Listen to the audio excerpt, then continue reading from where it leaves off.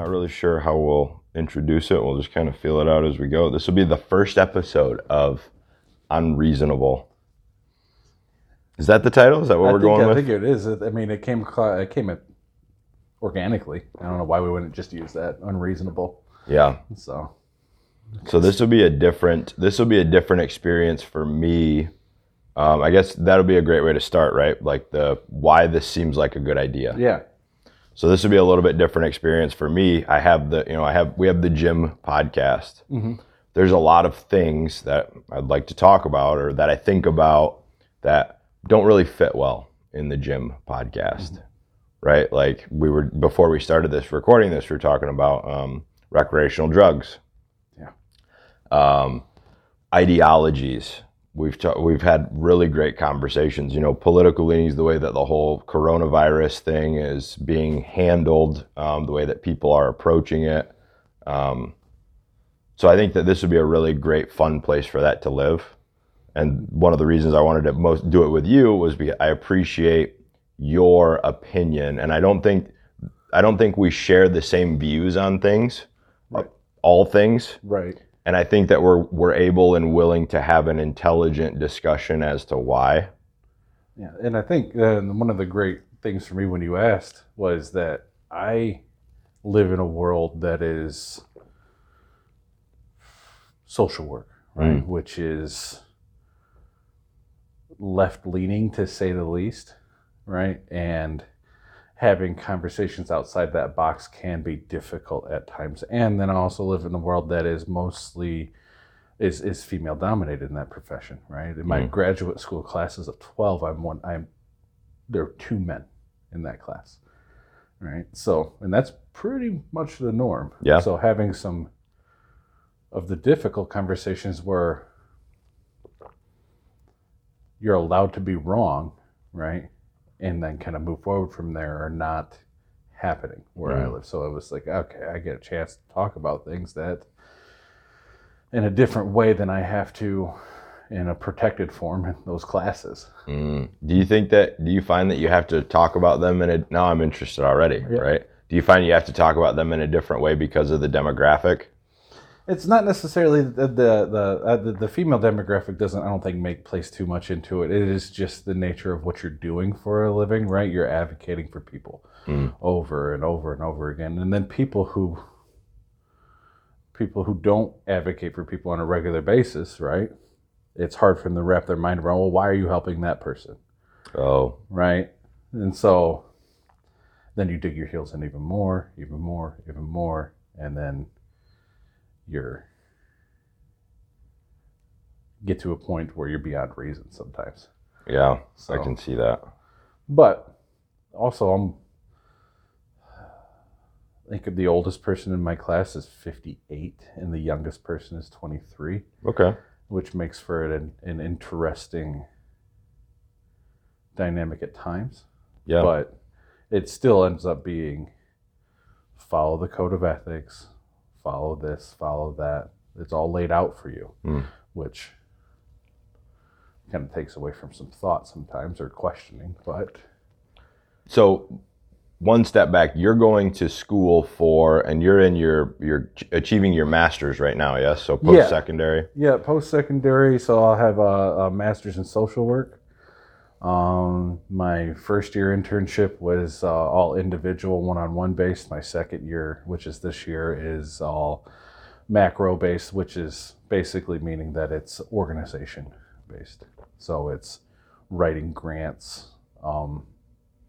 procuring funds, holding fundraisers, all sorts of things like that. The writing grants is one of the big ones, and then also writing policy. Is another one. So you come from, that a different place of experience with that than I would say, like than the average person who may have formulated their opinion based only on their experience or what they read on Facebook, to be frank. Yeah. Mine comes and one of the things that they teach you to do, one of my old supervisors was really good at, is linking experience with behavior, right? Why and not just looking at behavior as the only thing that's happening, right? That person, right, is a product of time, right, and their time, which is leading to the behavior being done, right? As frustrating as it may be, right? The repetitive nature of drug use, the repetitive nature of just reoffending and everything, and all sorts of things like that. If you do an assessment on enough people, it's going to show you why. Okay. So, yeah, I think that's interesting. A lot of people might think that, well, why can't they just, or, so I think about it, from ideological perspectives, why people have the opinions they have about the things that they have. So it's very easy to fall into at some point in time, like, well, why can't they just see reason? Why can't they understand this side, this perspective? Why can't they make the decision to stop doing those things? Why can't they just do it, right? There's this big, not big, but there is this feeling among what I would say the general human, the general person of like, well, can't they just change? Can't they just do it? Well, and I mean, if you're talking about general change and general people and thought processes and things like that, like what you've been thinking your whole life, right? What you've grown up with. If you've never seen anything else and somebody goes, why can't you just see it my way? That's a complete recalibration of your brain, and it is I don't know how to describe it, but it is just the idea that somebody's going to take what they're familiar with and move into this completely foreign realm away from that, right? There's a lot to lose. Sure. Right? And not just, you're talking family and friends and way of life and all sorts of things. Well, it's like you looked at this world, right? You looked at this world in a very particular way, and we'll call it a mirror, right? You looked into this mirror and you saw these very specific things. And then someone at some point in time comes along and asks you to break that mirror and then try to put it back together so that you could also see these things, or maybe add another layer, right? So rather than just having one mirror, now there's a mirror in front and behind you. And now you have to see how these actions reverberate and they act through time and experience with other people. And I think one way of doing that is getting that from people you come in contact with, right? And you and I have both been fortunate enough, and I was fortunate enough in my early and mid 20s into late 20s to travel, right? To see and talk to people and see different ways and how things are done differently and why they're done differently and why people think the way they do. And then for me coming back to the area that I'm from, which is Southwest Michigan, right? It's a different perspective without even having that forced change upon you. Like it just kind of happened because you're experiencing different people. Right. Right. And there's good all over the place and there's bad. Right. So I'm not from here, have always been from here, always lived here. Right. That way of thinking was not protected because I went out and saw some things and met some people and did some things for about 10 years. I think that's important. Some of the most unreasonable people that I have met have never left their own little echo chamber. And even when they did, they moved to, or they sought out the exact same experience, right, in a different location. They searched for the same groups of people. They searched for a town that was relatively the same, that held the same beliefs or structure. It wasn't like, all right, I'm going to go and we're going to see what happens. Right. And I said, my initial floundering in that was college. I went to 3 different schools, right? And where was the first one you moved to again? It was in Branson, Missouri. Oh, yeah. And it was... I've been to Branson. Yeah, I don't mind Branson, right? I don't think I'll ever need to go back to Branson. It's a special place, I can tell you. I mean, it's Southwest Missouri, right north of Arkansas, and Oklahoma's right there, and it is hill country and everything that goes with that. Now, the college there is consistently ranked in the top 5 of conservative schools in the country. Oh, really? Why I went there was to play ball. Right? I was to play baseball. You go there, and I went there on a visit and kind of heard all the rules. I'm like, fine, I can tough this out for the type of scholarship they're talking about giving me. Like, let's do that. Now, I went there and realized that that wasn't going to last. But instead of just making a change, I made them change it for me. Right? Now, I met good people there who think completely differently than I do, right? Different walks of life, but we bonded over baseball, then bonded over life still, right? Still talk to a few of them today, right? That's, 17 years ago for me. So, and then I went to a local junior college, and then from there went to college near Dayton, Ohio, right? Getting along with Buckeye fans was a different path. Still doesn't happen very much, but I still played baseball there too. And then from there it was Colorado, right? Then a few other places. I lived in like there's things that you don't tell your parents too. Like I went places and I stayed in my car for a while. Yeah. Right? Just because I wanted to be somewhere else. Right? To see what it was. Right? Then you get tired of that, and I moved to just north of Detroit. Lived there for a few years. And then it's funny how things work out, because then, you start your career, and then people hear you start your career back home. They're like, why don't you come back? I got this thing for you here. And then it's been progressively that since I've been here. So I've been home for about 5 or 6 years now. Okay. So, but it gave me the opportunity to meet and see, like, from the South to the very liberal. I don't even know if they would call themselves liberal as much as they would just say that they're free. Yeah. In Colorado, like I worked. I worked at a ski resort, right? And then at night I worked at a bar. Like their concern was not politics; it was powder. Yeah. It was fresh snow and fun and whatever else they could fresh get powder bra. Exactly, and it was exactly that. Yeah. It was like I didn't think it was a real thing till I got there. I'm like, and somebody said that to me. I'm like, yeah, I'm not going. Right. I like the things that are packed and tracked. Like, I'm not trying to go through trees and things like that, dude. I'll be on some skis and don't.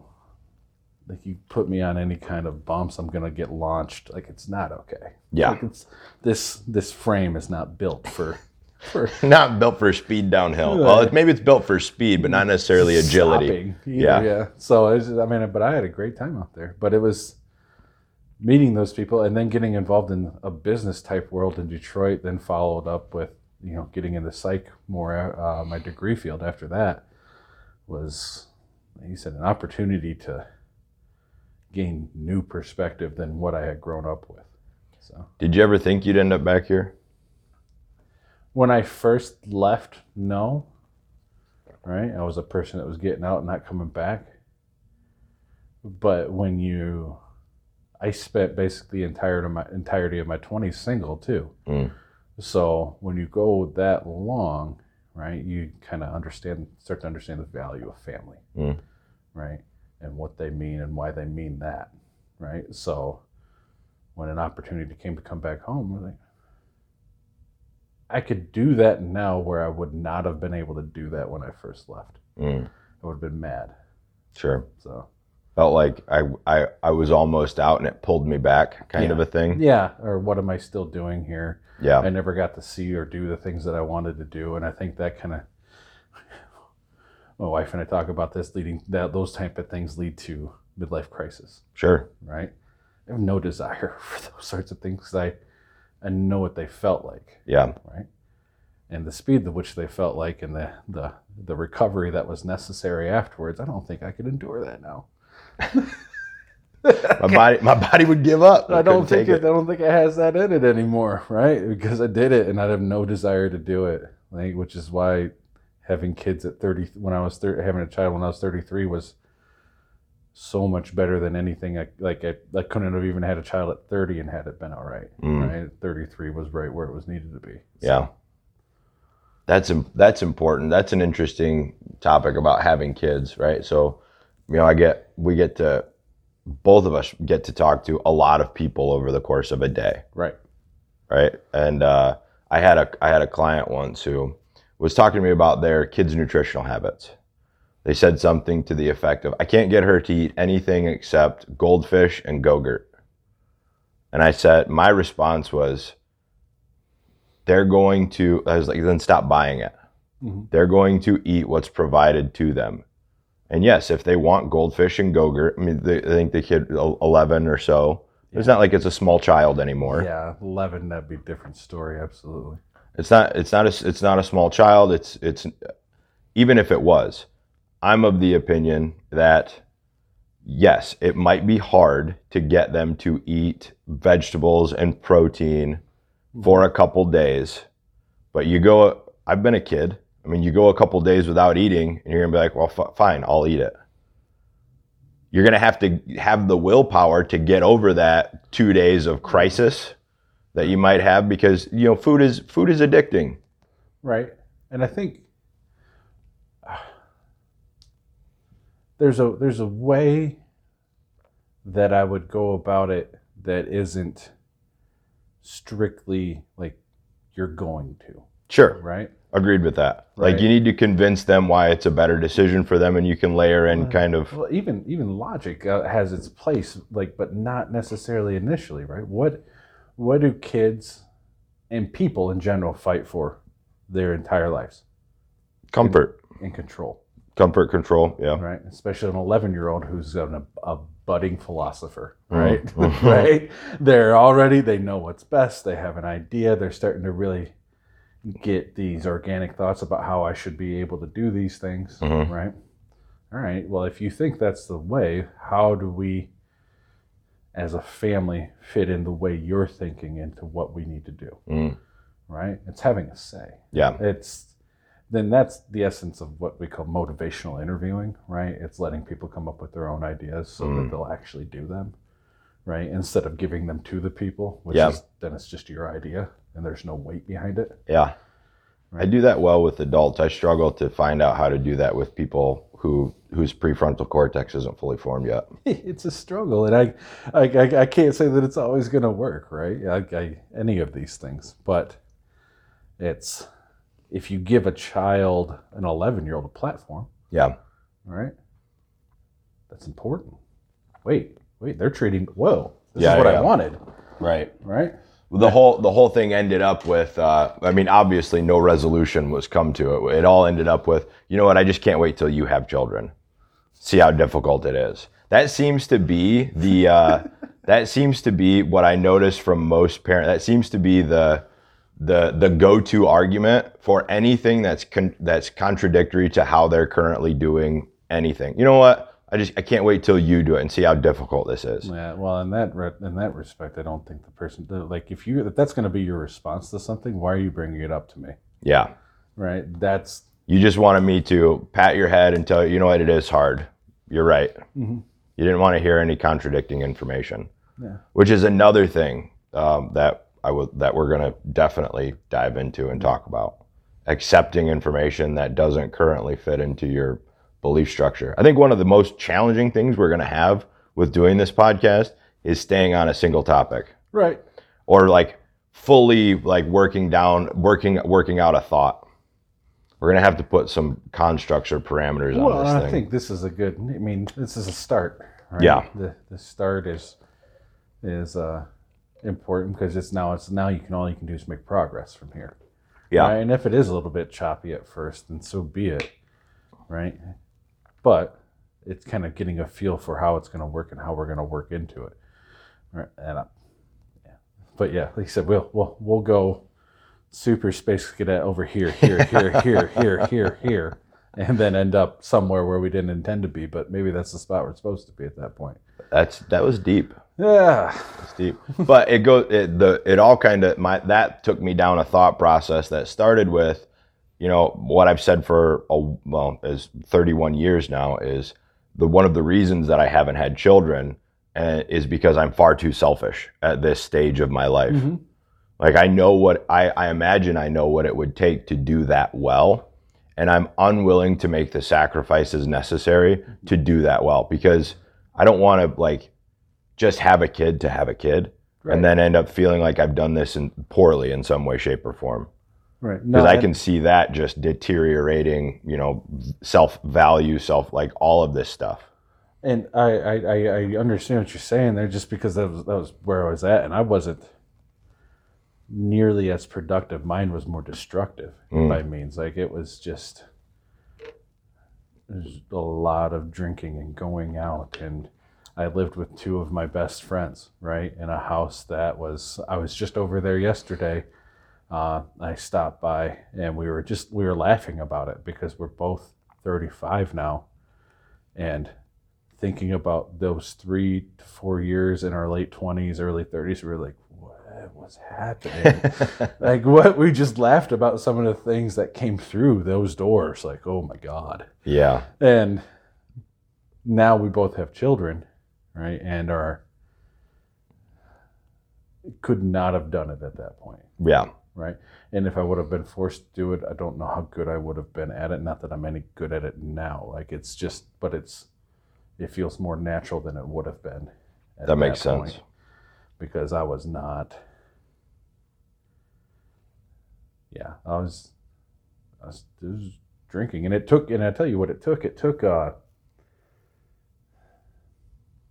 having what's that surgery? I had my appendix. Oh.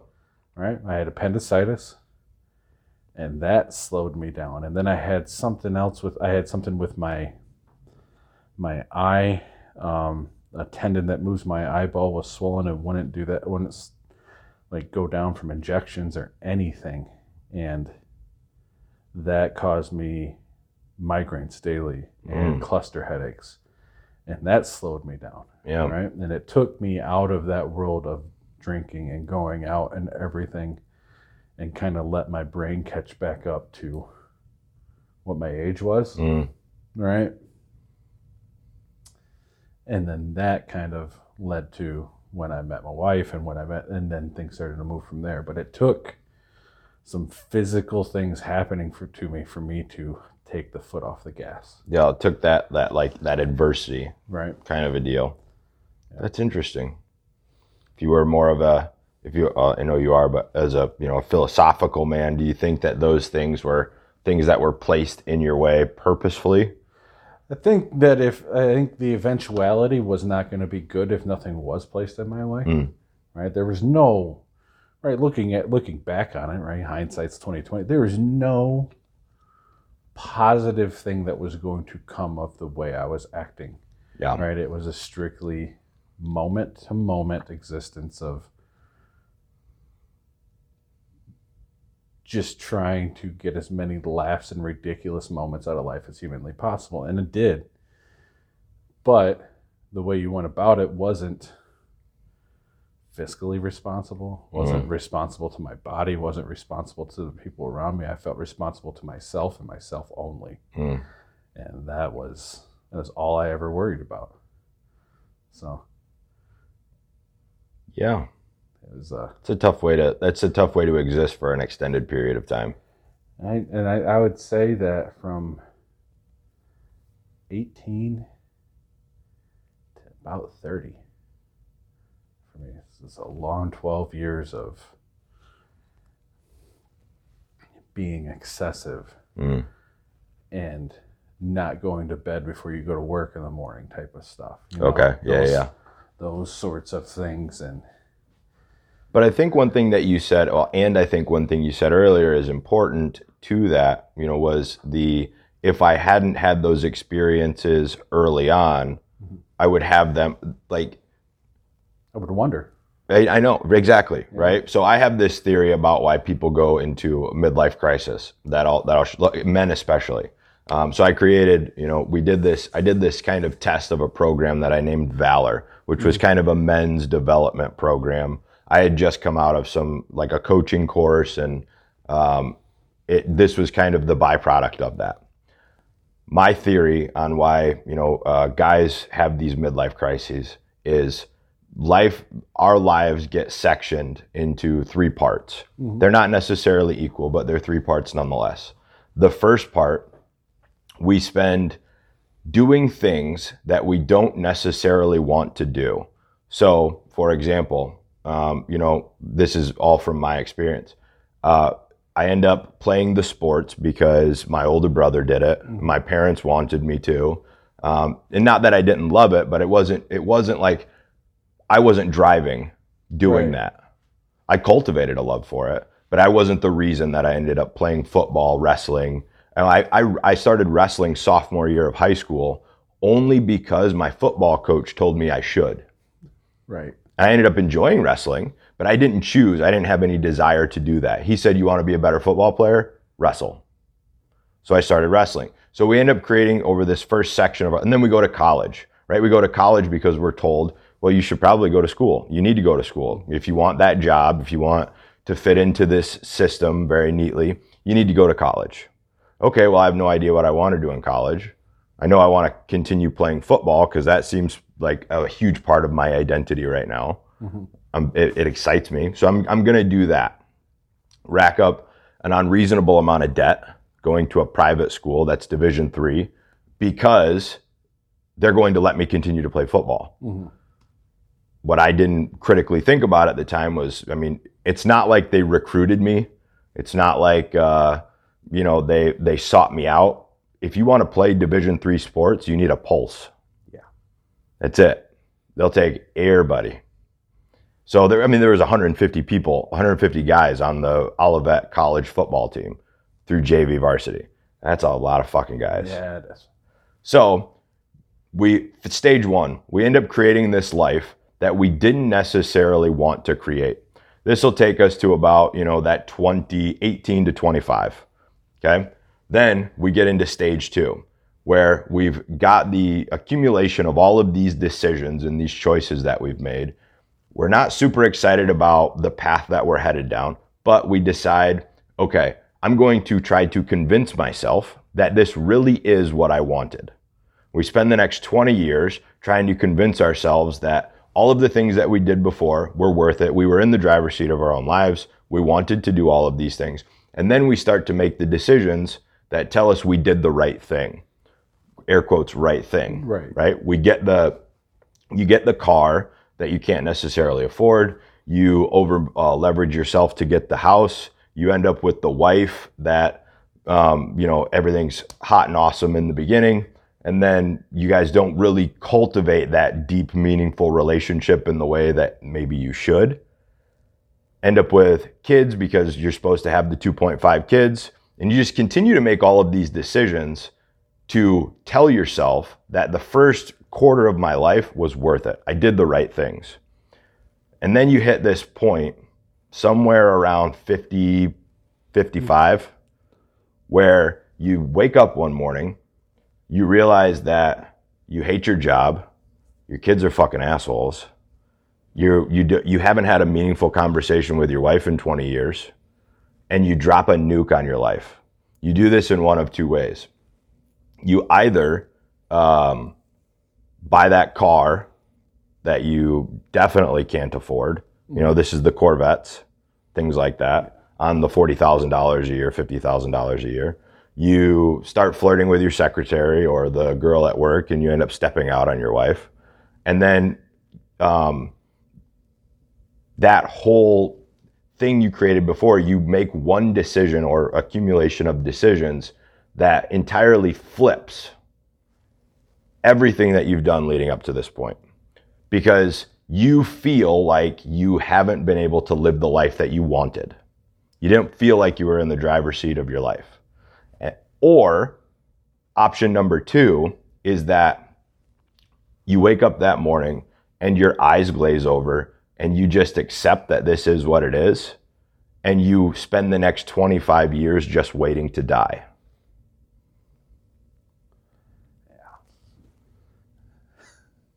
It's not exactly, it's very similar to what I think of when it comes for people who, like, when you see those abrupt changes and abrupt decisions to their lives, right? Of, like you said, they followed the plan, right? Whatever that plan is that they thought they should do, they followed it step by step. Yep.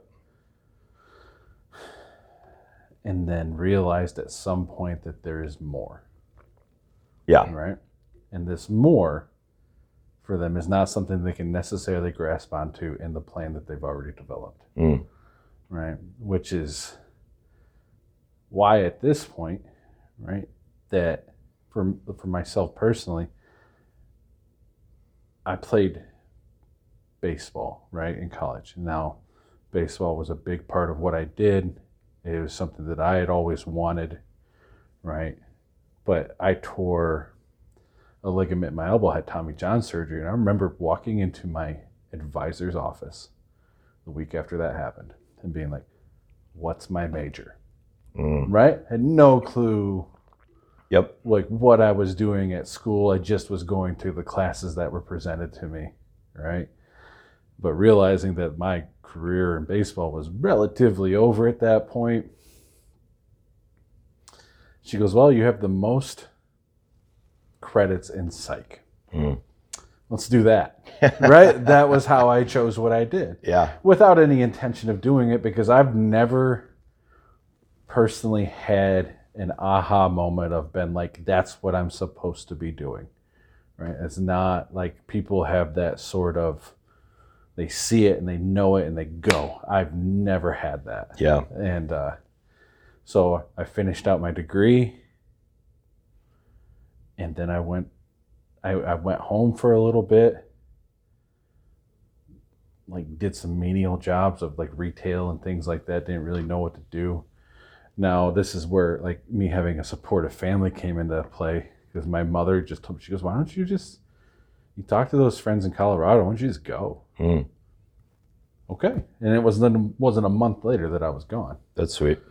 So I left and went out to Colorado. I worked, because I had a college degree, they let me work indoors, which was huge, because working outside would have been awful.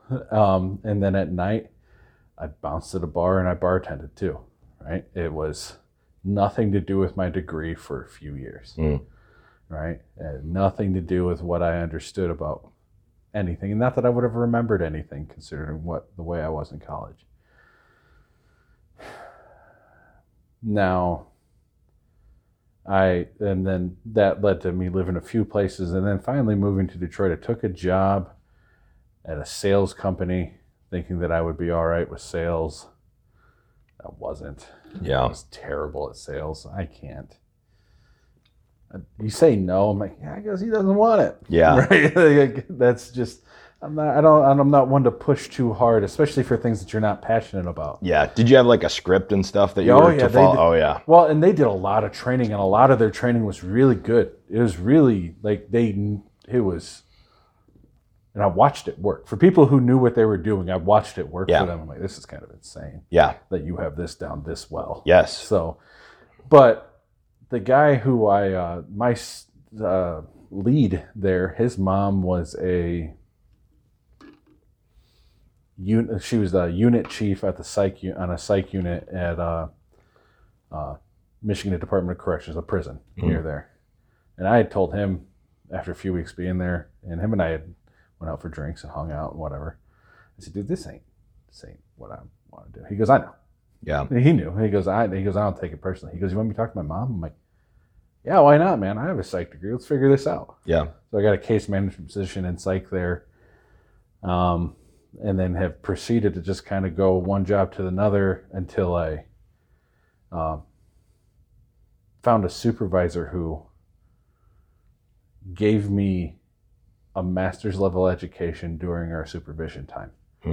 Now, what I mean by that is that once a week, if you work in mental health, you should have supervision, right? Like meaningful supervision where you go over your caseload, your supervisor is managing you in a way that they understand how much stress you're under, right?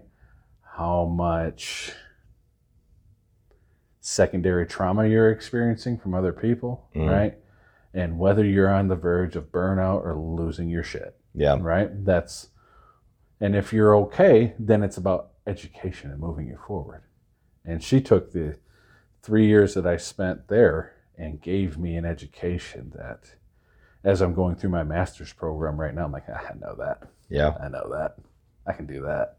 right? And it's been great because it's made the master's program less stressful, but it that was like one of the important parts of me was finding somebody that took an interest other than just getting done what you're supposed to get done. Yeah. So all of those things, going back to the potential for midlife crisis, having experienced a lot of that life without any restriction, right, led to very real understanding that, like, yeah, I could have a kid right now and be okay with it. Yeah. Right? I'm at a spot right now where I'm genuinely all right with where I'm at and don't feel like I need to go out and have a beer every night with my buddies. Right? Or whatever. And then we still get together with friends, not as much as used to. COVID doesn't help with all that kind of stuff. Yeah. Right? But we still get together. Well, all of that sounds very reasonable. Yeah. The unreasonable part is following the script, I think. Yeah. And not listening to what your mind's telling you. Like, you're allowed to take what you did for the first 22 years of your life and say, fuck it. You are. Yeah. That's okay. Yeah, that's important. Right? But for most people, and not most, maybe not most people, but for some people, it's about do you have the support in your life to be able to do that? Because doing that on an individual basis is daunting. Right? My parents were people that were always preparing me to be an adult, not to be somebody who hung on. Right? And then when I decided to do something, are you sure? Yep. All right. Right? We're here. Right? They're always here. That's interesting. Right?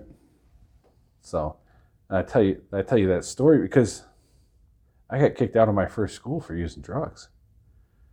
Right? I remember calling my mom. I wasn't calling my dad at that point. I had to have my mom talk to my dad first before I talked to my dad. Right? Yeah, be the buffer. Be the buffer. And she was a great buffer for me. But I remember her asking me, are you coming home? Because the first time I realized that I had an option. Right? And that it was still there, not come home now. Right. Right? Which made me my response, can I? Well, yeah, we would like you to come home, but you got to decide what you're going to do. Oh, shit. This is way more than I expected, right? You kind of see the gravity of your decision at that moment. Like, no, you're 19 years old. I can't make you come home. Right. Yeah. I'd like to come home. I'd like you to come home so we can get this figured out. And you did go home? I did. Yeah. I did. It wasn't fun. Right? It wasn't bad, but it was just the whole... I had so much success in high school and baseball that led to a full ride scholarship that I took a dump on by the choices I was making. So, and it didn't work out. And that was, would you say that was your first real experience? I mean, everybody goes through those micro doses of, adversity. Like you lose the game, the shit doesn't work out, you fail the test. But was this the first real time that you were slapped in the face with, shit ain't going to work out the way that you want it to work out? I would say so, because I was so used to winning, right? And willing myself to win in some capacity, right? You learn how to do that. You know that. Like, you learn how to make it work, right? And this is the first time I had somebody looking at me like, yeah, you can't be here. And there's nothing you can say. Yeah. Right? So... Man. I think that's a pivotal moment in someone's life. And that's the fork in the road, one of many, right? But it creates this decision tree. Like, okay, I can go this way and this will be all of the potential outcomes, or we go this way and these are all of the potential outcomes. Right. And you think about it, I could have stayed there and lived with friends and continued, right? And who knows? Exactly. And who knows what I've got. I think about that and I'm like, ooh. Yeah. Oof, what? Because I went back and still struggled for a while until I think about 24, 25 is when I stopped using drugs and started just drinking. Right? Because I was into a career now. So now I just drink. It's okay. Yeah, that's normal. It's normalized. Right? But then the amount I was drinking, and the amount and frequency that I was drinking was not normal. Yeah. So my dad even made a comment to me. He goes, "Every picture I see with you, you're double fisting." I'm like, "Yeah, because I'm an adult, Dad." Yeah. Right? But that wasn't the response that he was looking for. Yeah. Right? But in all of that, I never had them come at me real strong of like, you need to, hey, and it was always like, hey, think about it. Yeah. Like it's leading you somewhere. It was always subtle hints, right? Because you know this growing up, and especially when you think you know what you're doing, right? Try and tell me what to do, please. Yeah. Right. Yeah, I don't know if I ever got that. I don't know if I ever got the come to Jesus moment kind of talks. It was all in my early 20s, similar to yours. I didn't play so much with the drugs in the early 20s. It was more just far too much alcohol. Mm-hmm. And each time I was arrested, or got a ticket or whatever, it was kind of like, we didn't talk about it. Mm-hmm. It wasn't like there was thoughtful discussion afterwards about why did this happen? What were you doing? Like, here's the path that you're on, and here's where it ends up if you don't, consider making a different choice. It was just like, that was stupid. You know that, right? Yes, I do. Okay, we move on. Mm-hmm. And that worked in the moment, but I don't think that it served me very well long term. I think that the last time that I got arrested was the fourth time was my come to Jesus moment. Yeah. And that happened a lot more internally than externally. It was the realization that I'm at that fork in the road. There's one of two potential outcomes here. If I continue doing this and I continue living this sort of life, I'm gonna end up in jail. Right. Like for a reasonable amount, and not just like overnights, but like real jail, like prison. Yeah. Yeah, and that's some of the things that we talked about with my parents now, right? That we've had those conversations. Like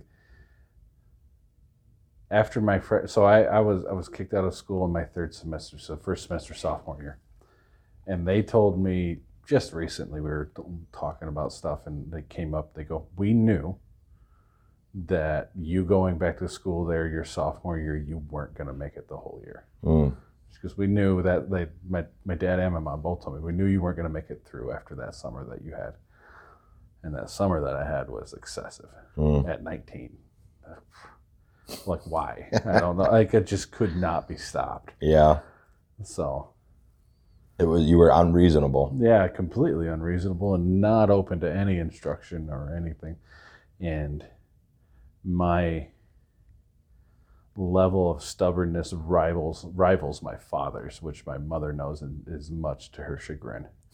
So it is just, please try and tell me how I'm not doing what I'm supposed to, and watch me do it more, right? Just, yeah. Like, why did that make sense at that time? I don't know, right? It seemed like a good idea at the time. Yeah. So, but you know what? It didn't make sense. Is that what you want to hear? It totally didn't make sense. But I think it comes back to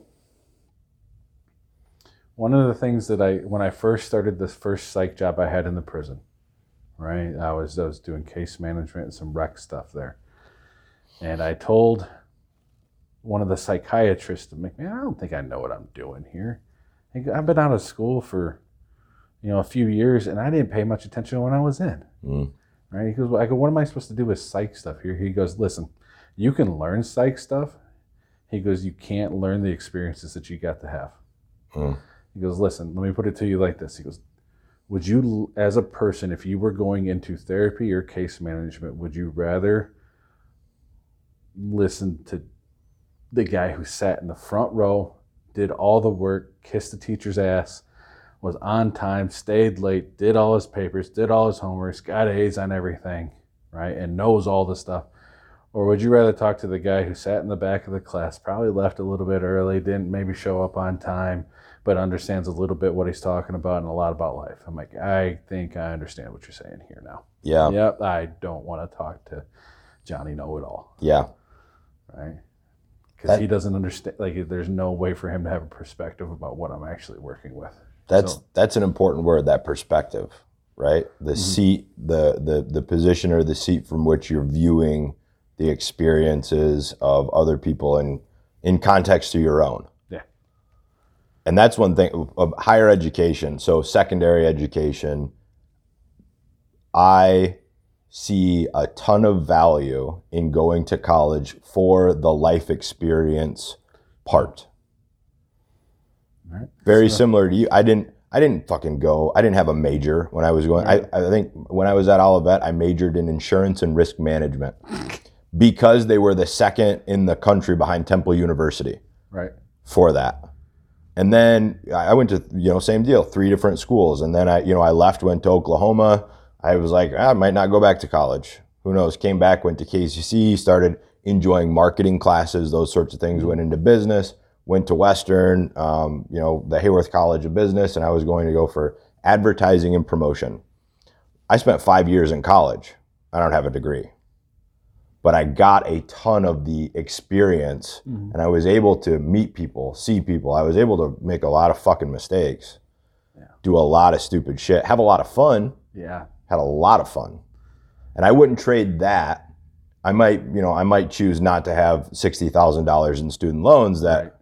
But I think that I would not trade that level of experience to stay in this town or my hometown, any hometown, and not experience people from different cultures, have different life experiences, even fucking a school like Olivet.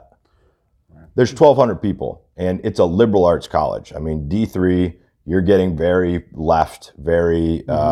I always find it very interesting. The curriculum in liberal arts colleges doesn't match up with state universities. Like, they have classes that don't exist. Yeah, and that's why you can't transfer the credits. Yes, I lost almost an entire year because freshman year was all of these classes that don't exist at a state university. That's how they lock you into going for all 4 years. Oh yeah, and it's really expensive. But through that, I was able, to meet a lot of people from different parts of Michigan. I think in the MIAA, which was the conference that Olivet was in, we had the largest Black population of any school.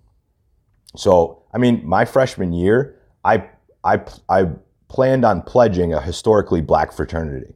Right. I did not, I wasn't able to, because I only got 10 credits my first semester. I was supposed to have 12 to be full-time. I only got 10 because I failed a class that I never showed up to. Right. That happened a lot, but... Yeah, I understand. But, what I don't see from people who never left or got out, they don't have those different experiences, and they talk from a place that you can tell they've just been in some sort of weird echo chamber for the majority of their life. They're surrounded by people who believe the same things that they believe. They have these very interesting opinions on world affairs or political affairs or race, religion, politics. Yeah, which seem to work where they live, but not anywhere else. 100%. Yeah. So they've never had to, and this was one of the things that I talked with you about before. I love the way that scholars have to defend their arguments. You have to be able to come up, you have to speak thoughtfully and critically, and you have to be able to present a better argument than your opposition, or you're supposed to let your position go. Scholars don't get to say, well, I feel like this is true. Right, which is why those papers that I have to write every single time, and they have to be peer reviewed, right? And be scholarly articles that are reviewed by their peers. Yes, that is correct. Yes, that makes sense. Yes, this study was done ethically and done the way it was supposed to be done, right? And if it's not, it doesn't get promoted to that level, right? Then you're just a person, right, that wrote a paper. So my question now with the peer-reviewed thing, I heard this statistic that in the 1990s. So you're looking at liberal versus conservative professors, right? And somewhere in the 1990s, across the social sciences seemed to be the big one. The ratio was something like 4 to 1, right? Liberal versus conservative. Now it's upwards of 20 to 1. I would imagine so, yeah. Academia doesn't lend itself to being conservative, right? And I think they have to call it, if it's gonna be open to it, it's almost gonna be called a different name at this point, right? Because being conservative in that area. It seems to work in economics still, and that's about it. Right. But like anything else, like it harkens back to what we were just talking to about the experience of being in college. You're growing, you're being open, Right. you're being liberal in a way of just being open to experiencing new and different things. Yes. Right? And the idea of being conservative and retreated, right, is why would you do that? We're here to do this. So right? my question on the peer-reviewed thing is the system creating its own version of the echo chamber? Because the peers, the people who are also reviewing these papers, in most cases, at least with the highest level of frequency, share the same ideologies or views or beliefs. Well, I would venture off to say I would hope not, right? And the reason I would say that is when I'm thinking about peer-reviewed articles, right, and peer-reviewed things, those are pertaining to studies, right? Studies have a framework, right? An accepted framework by the scientific community of this is how you do this is how you get results, this is how you don't manipulate it, right? And this is, if you do that, then you don't get the accreditation that you would hope, and then you've wasted your money, right? And so that's what it comes down to, is that you hope that whoever is reviewing these is reviewing it from a lens not of an idea, like a liberal conservative lens, but of a scientific one. Did they follow the framework of how this is supposed to be done to get, right? You're hoping that they're looking at it objectively. Yeah, and that would be the hope, right? Because new information drives new research, and new research drives new ways of doing things. And if it's a new way of doing things that's more effective than the old way, why the fuck not would we do it that way? Yeah. Right? That's the hope, right? I get the hope. I have a more of a pessimistic view of it's it. a cynical end of things, and don't worry, I'm there with you too, right? Yeah.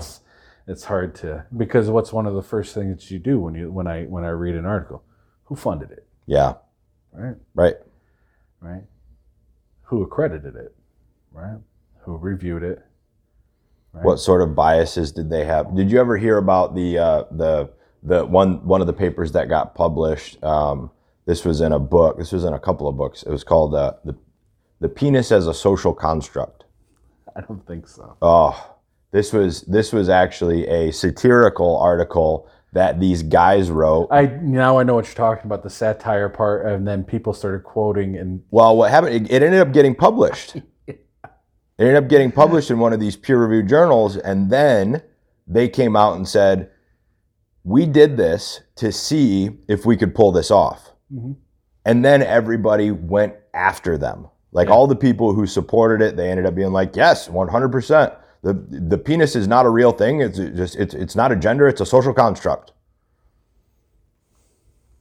Then they got furious at the guys who wrote the paper, rather than look at their system or their, like, how the fuck did it get here?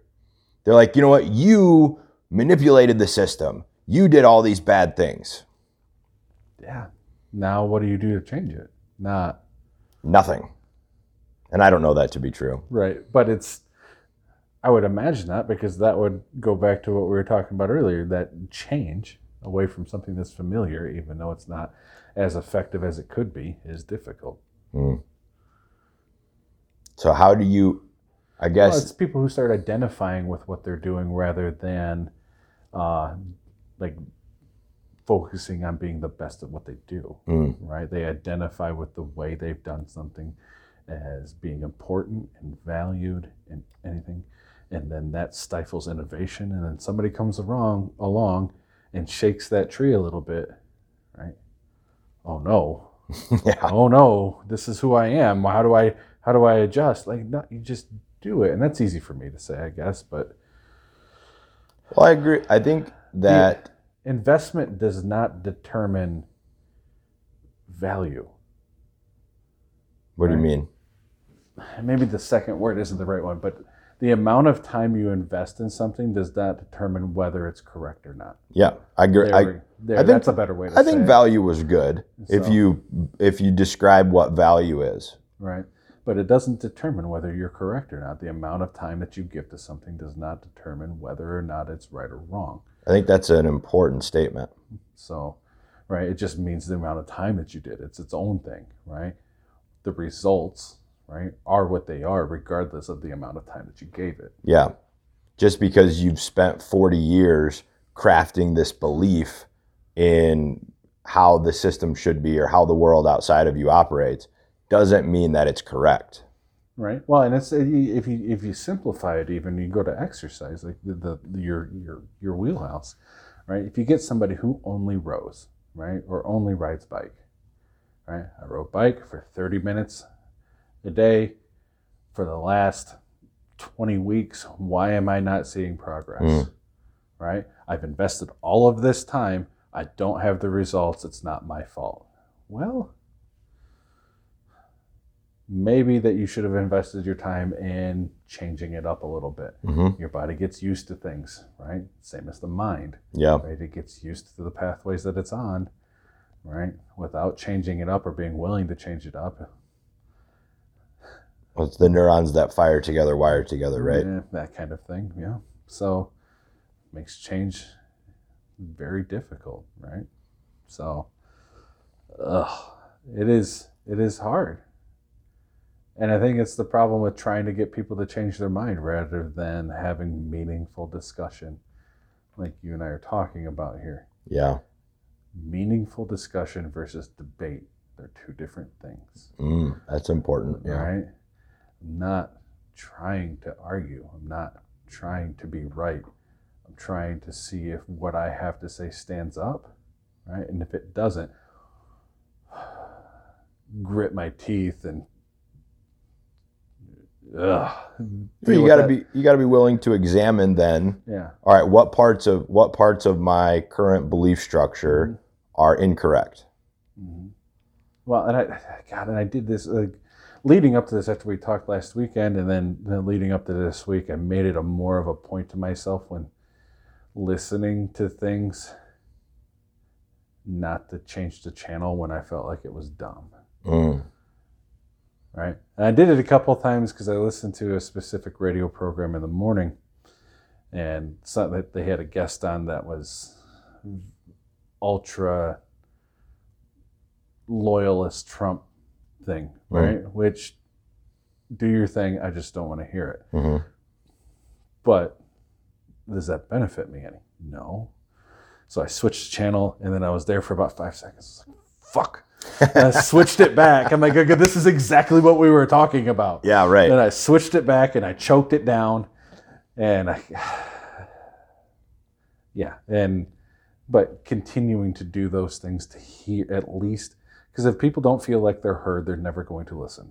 Sure. So I think that there is definitely value in exposing yourself to contrary opinions, and I argue that most people are unwilling to do that. It seems like especially the older that you get, the more just like fortified your opinions and your beliefs become. Well, I've had this conversation with my father, right, who's 61 now, I think. 60 or 61. And he doesn't say this to me anymore, but he goes, I am the way I am. Oh, are you? Well, then the way you are is an asshole, right? Like you can't, that's not an argument for something to be okay, right? If you are the way you are, then you are an asshole, right? That's okay. If you're okay with being an asshole, then that's fine. Right. But it's just the fact that you're 60 does not make you incapable of changing. It just makes it more difficult, right? But your willingness to understand things and do things and be open to things is going to be critical to you understanding your grandchildren. Yeah. Right? Those conversations have been had. Yeah. So. Because they're going to have a wildly different perspective and view of the world than you do. And you being able to connect with them in a meaningful way is going to be you being open to doing things and experience things and listening to things that you were not okay with. Yeah. That's interesting. I see many people would, rather than that, right, just would rather sit and only experience the things that they are comfortable with. Well, and that's when you see people blaming it on, well, he hasn't been over in such and such time. Well, there's probably a reason for that, right? And it's that adage of, right, you bump into somebody, they're an asshole, that guy's the asshole. If you meet assholes all day long, you're probably the asshole, right? Yeah, right. So like, it's just,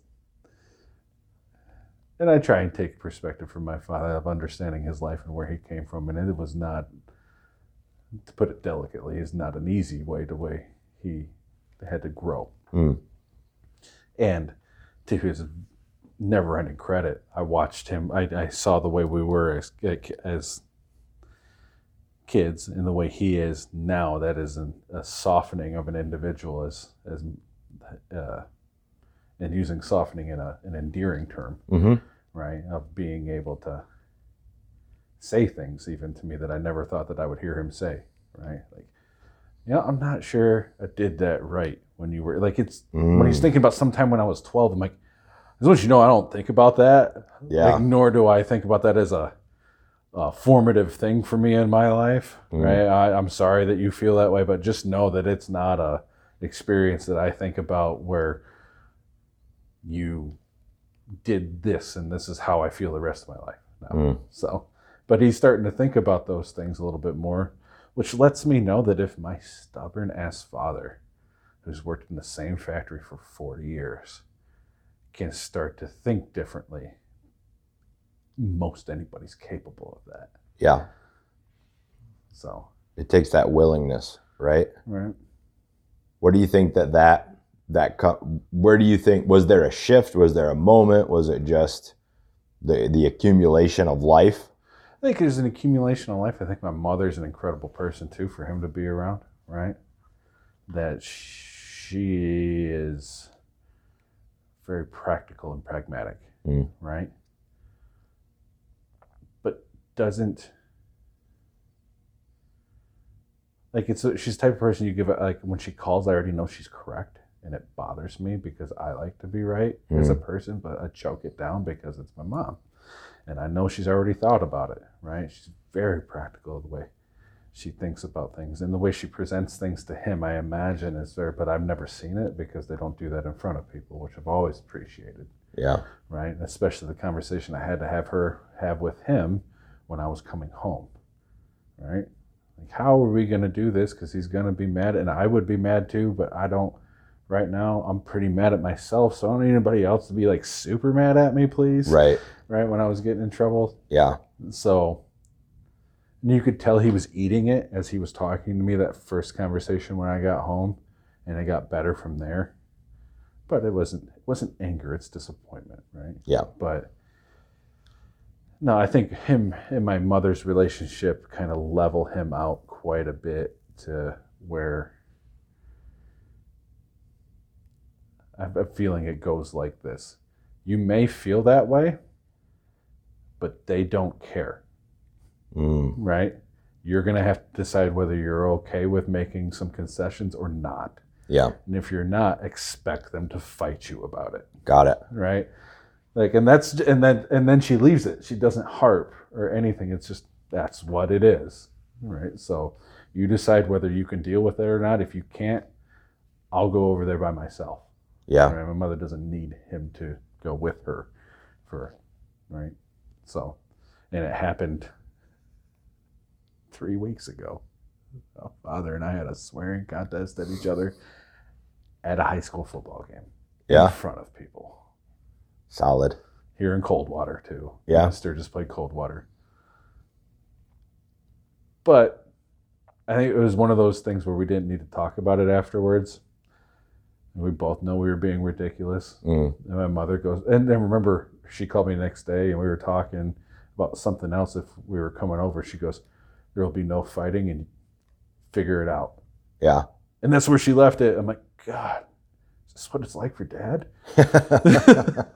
Right. So I think having her kind of helps him move forward with things that he wouldn't normally have moved forward with. And also I think it is the accumulation of age, seeing your own mortality kind of come creeping up on you, living longer than your father and your sister already, right? Who both, I think his dad passed away at 55, his sister was 58, right? He's 61, right? So seeing those things, a lot of people have died young in his family. So having that kind of stare you in the face, and then I think grandchildren really kind of change some perspective for him too.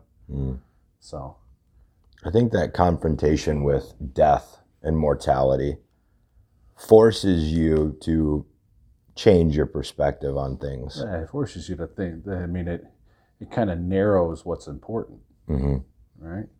Like he had this summer. I don't think they defined it as a stroke, right? But it wasn't. He had a moment where he had to go to the hospital, and there was some things with his leg and other things, and he was foggy for a little bit afterwards, but he's recovered now. But it kind of jolts you right back into like, okay, what's important here, right?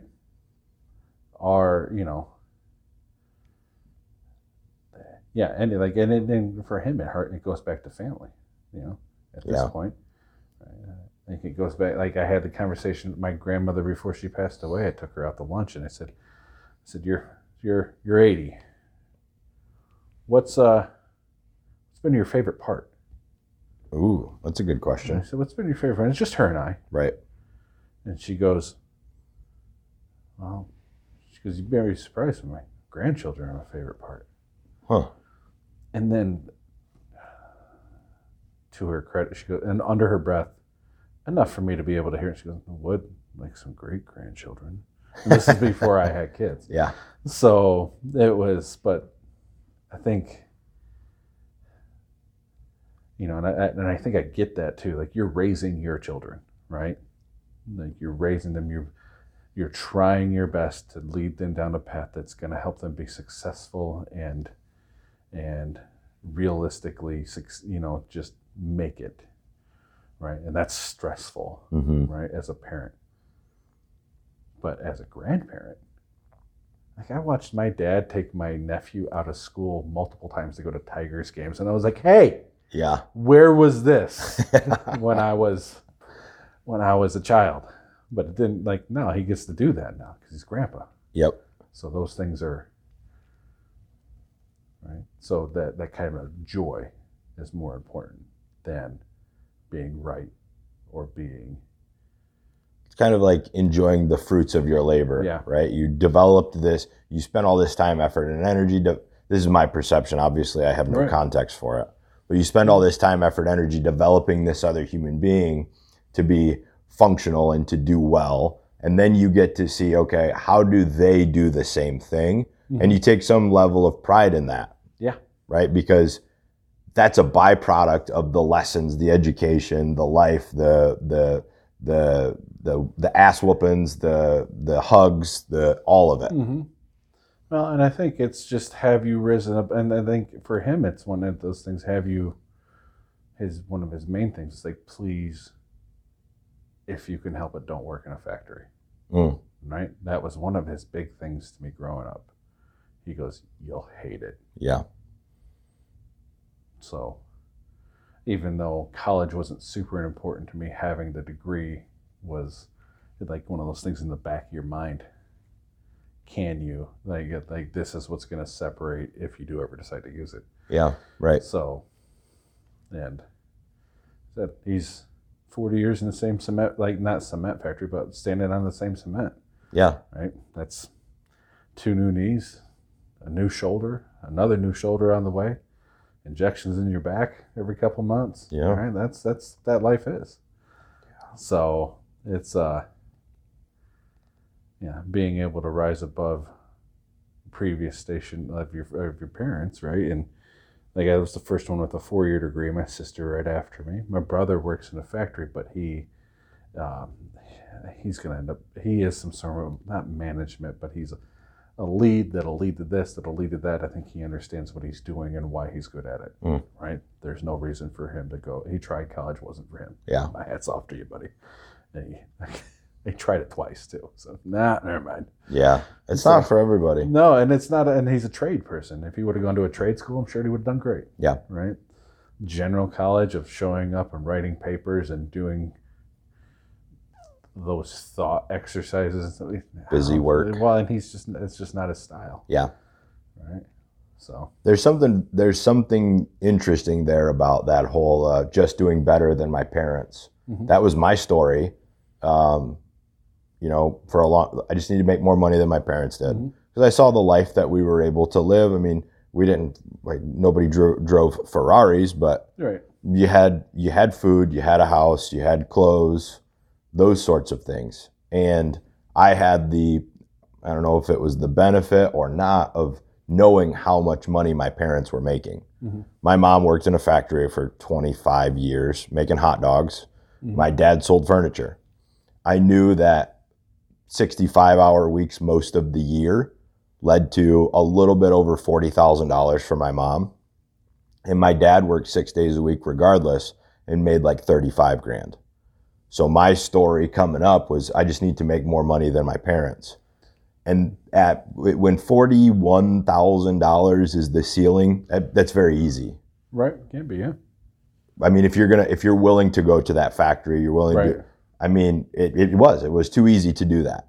And it was like the goal post was too low, but I get I need to be able to do better than them. And nobody ever had the conversation with me about, hey, you need to go to college, you need to get this, and this is why it's important. It was always very blue collar, very much like, hey, you just need to make sure that you can provide. Like, we're not going to take care of you. I think that's one of the things that I never had an understanding of how much money my parents made. Not until recently, right? And never really gathered, and they wouldn't ever share, right? It wasn't a thing that they shared. That's not something you need to worry about. It's always the response that I got. All right, well, shit. Yeah. And so I was a detective. I sleuthed it out. I found tax receipts. Oh yeah. I found how much they made. I got their taxes. Nothing was ever shared willingly. Well, and I think that would have been the problem, like I told you about my mother. If I would have looked through stuff, she would have known somebody looked through it. Oh yeah. That's because it was organized. Yep. It was in a cabinet. And like, who the fuck's been in here? Yeah, well, that's the thing, is that she wouldn't have swore. She doesn't swear. Okay. Except when it's necessary. She told me once in high school, this is bullshit, and I'll never forget it. Yeah. Right? Because it's one of the few times I've heard her swear. Right? And I think I had done something, and then on top of that, I was doing bad in this class, and on top of that, something else. And just, I'm listening. Yeah. I'm sorry. What did I do? So I think the standard of getting improving upon, where we were, right, where my family, upon where my parents had been, now improving upon that was more of a theoretical type of thing. I didn't really know how I was going to do that, but for me, it meant not doing piece rate stuff. Yep. That's not ended up really in a factory. That's really kind of how it. I mean, my mom's worked in the same office for close to 40 years too. So, but, and she started as a secretary, and now she's something I don't know anymore. It's a German-based company that makes things that I don't understand. Okay. So they, as you can see, their work life never intersected. Not very often. No. Not very often. It wasn't talked. My dad didn't want to talk about work. He didn't like being at work. Yeah. But it meant food. Yep. Right. That's all you need to know, is that it meant food. Yeah. So, but those sorts of things, right? Seeing hard work, consistent work, right? And then having the people be supportive of whatever I chose to do, right? And then still be supportive that even when I wasn't successful or made significant mistakes, right, of knowing that I had a safety net to risk, to be able to risk, was huge for me, right? And still is, right? I know that no matter what I try to do, even if it ends up not working out, that I'm not, like, we're not camping in the woods somewhere. Yeah. Right? I know that. So it gives you permission to risk. Right. I think that's a great ending for the very first session. Right. About an hour and 20. That works. Not bad for the first chat. No. And I don't know, like we talked about, I'm not sure how this whole thing plays out. This is very much the introductory episode. You know, I think the whole idea behind Unreasonable is having better discussions. Right. Well, and I think this one will go as far to not only having better discussions, but being willing to listen to where people came from. Mm-hmm. Right. You and I have known each other, right? But the details of where and how it's been shaped as we've come to be the humans that we are is unknown. Mm-hmm. Right? So understanding that, right? We talked about at the beginning, our timeline, our past defines and kind of dictates what our behavior is. Mm-hmm. So now if I see you do if you do something, like, I get that, and that's where that comes from. Yeah. Right? That goes back to what we talked about. Right. So even though you don't get into like super political discussions today or whatever, doesn't mean that they can't happen. What this means is that we know where we're coming from. Yeah. Right. Well, and that basic level of understanding, right? Even that is necessary to have reasonable discussion. Right. Like it's context, it's empathy, it's understanding, This is in one of my opinions, this is one of the things that most people are missing now. You don't have to have these face-to-face discussions. You don't get to understand, okay, this is this person's story, or these are the pieces and parts of it. What you can do is you can sit behind a keyboard and you can do it in 140 characters or less, or you make a 30-second video and you see these micro pieces, these very small pieces of people's life as it sits right now, and you create an entire story and a judgment based on that. Yeah, without ever asking the reason or why. Why did you do that? Exactly. Why is that the thought in your head? Yeah. Right? Why? Because I don't understand it. It doesn't fit with mine. It doesn't mean you're wrong, but why? Yeah. Right. In the context of the gym, I've had that happen with a few people, and they're some of my oldest clients, my favorite people to work with, have always asked me that sort of a question, like, why'd you do this? Or, I don't agree with this. Well, would be something that they would say, and then we'd have a reasonable discussion about it. Mm-hmm. My least favorite people make judgments on decisions that I do without asking any questions. This is what I think you should do. Yes. That statement right there is an automatic, I'm just going to clench. Yep. And we'll get through this moment. Yeah, maybe. Yeah, maybe. Maybe we will. Or maybe I'll tell you to go fuck yourself. I haven't decided yet. But, the specific example, we're looking at the last 8 months in the world. Shit's nuts. Like, things are much different than they were before. What we did something, there was the big George Floyd incident. Yeah. Yes. So we had a workout they created a hero workout. A hero workout is, you do it in remembrance. Right. It's like Murph. Yes, like Murph, right? So there were, we did a hero, like a Saturday, we did a workout called Floyd, Big Floyd. And we didn't hide it, we weren't shy about it. And I don't have any knowledge of this. So this is going to be slightly projected, opinion-based statement. Right.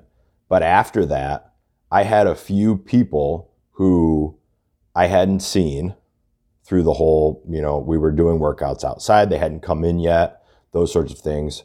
And they ended up, canceling. Cancel their membership or cancel their affiliation with the gym. Mm-hmm. And I just, after time, draw these webs. Okay, did they do that because we did this?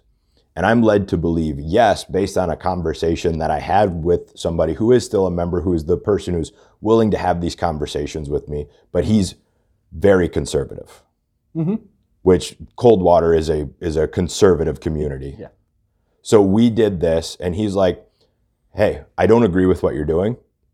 I'm not leaving, obviously, but I won't be here on Saturday because I don't agree with it. And we were able to have a thoughtful discussion as to why we made the decision that we were doing to do this. It was, he's like, I don't think that, this guy, this person should be put on the same pedestal of a workout as somebody like Michael Murphy. Right. And I told him, I heard Dave Chappelle say this, and I stole it from him. Yeah. Dave Chappelle did I think it was 946. Yeah, listen to that. Yes. So he's like, we didn't choose George Floyd. You chose him for us. Yeah, that's exactly what happened. I don't disagree with that at all. And if I would recommend for people to follow anything Dave Chappelle says. Oh, for sure. That guy is in. There is a prime for his comedic career, and then there is a prime for the way he thinks is different in the way he's able to contextualize things, and it makes sense and it works for him. He's not trying to work it out for everybody. It works for him, and he's just presenting it because he has a platform. Yes. Right? But it is there's a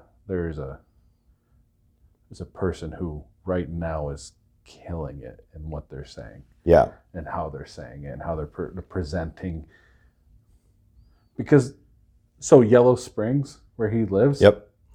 I went there a lot in college. Did you? It's 20 minutes from where I went to school. Okay. Right?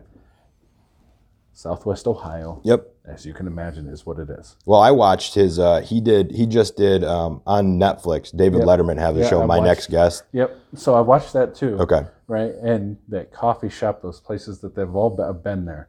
Now imagine a place in Southwest Ohio that is so far left. Yeah. That it just stands out into a place unto itself. Like for lack of a better, it's a hippie town. Yeah. Right. Its values are to people and to nature, and like they have, like the telephone poles have like knitted sweaters on them. Like it's just like a very yeah. And for being a college student who smoked a lot of weed, like it was perfect for me, right? Like, this is the place I want to be. Yep. Right. And it's right next to a state park. I've been by that waterfall, the Yellow Springs, and everything. I've been through it. Like it's just, So it's just a unique place in a red state. So.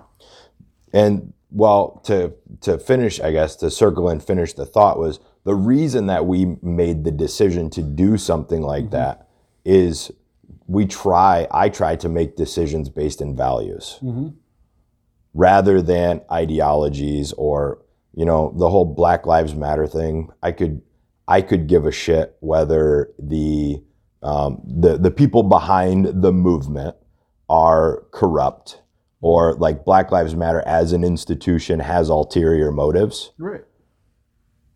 The statement doesn't take away from anyone else. Right. It's a value on life. Right. But there's this whole thing popped up all lives matter. Really, like Michael Che talks about this in one of his stand-ups. He's like, semantics. Really, we're going to argue on semantics? Yeah, that's like your wife coming up to you and going, honey, I love you. Do you love me? Baby, I love everybody. It is, and that's a whole discussion that I had to have a few times with relatives, right? Where you preemptively, like, hey, I'm not arguing with you. I'm understanding that you have questions. I don't have answers. I have my own understanding of what it means. You decide from there. And no matter what you decide, I'm not pissed unless you're being openly racist. Yeah. Right? Because I have my stepdaughter is half black. Yep. Right? And being in Coldwater has its own thing to it. Right? Whether you choose to believe that or not, I don't care. I know what it is. Sure. Right? So, And I especially know what it is when people around me say things without understanding that I have a half black stepdaughter. Sure. Right? Like there's an undertone to Yes. it all. So, but it's the thing was I was able to have that conversation with somebody because they asked the question. And at the end of it, there was better understanding. And I was able to convey to him that we're not doing this in support of anything or an organization. We're doing it in the support of the value, right? The value of human life, of decency, of this is important and this matters. Mm-hmm. It has nothing to do whether we lean left or right. I consider the gym, the business, apolitical. Right. Yeah. We don't have a political opinion. Right. And it always blew my mind leading up to the election, watching people put out in front of their business things, like things supporting one side or the other. Like, all right, you own a business that is about green, not red or blue. You're about money at this moment. You're trying to help your business. And if you're telling one half of the country that you don't support that or don't like, that's how people view it right now. Right. So they'll find somewhere else. Yep. Right? This is a business, not, And that's one of the things that we try to do that often, sometimes it gets lost. We try to make value-based decisions, and it's not about a political leaning. Well, and it can't be, right? Because if you're doing a Big Floyd workout, you also have a Murph workout, which is military, which is legendarily right side. Yep. Right? So you're not speaking to just one side or the other, right? This is values. Unreasonable people consider that to be the support of just one side versus the other. And as we said, it's unreasonable. Yeah. Excellent day. Good talk. We'll chat more about, I imagine we're going down more interesting rabbit holes as this thing progresses. Absolutely. Goodbye, everybody.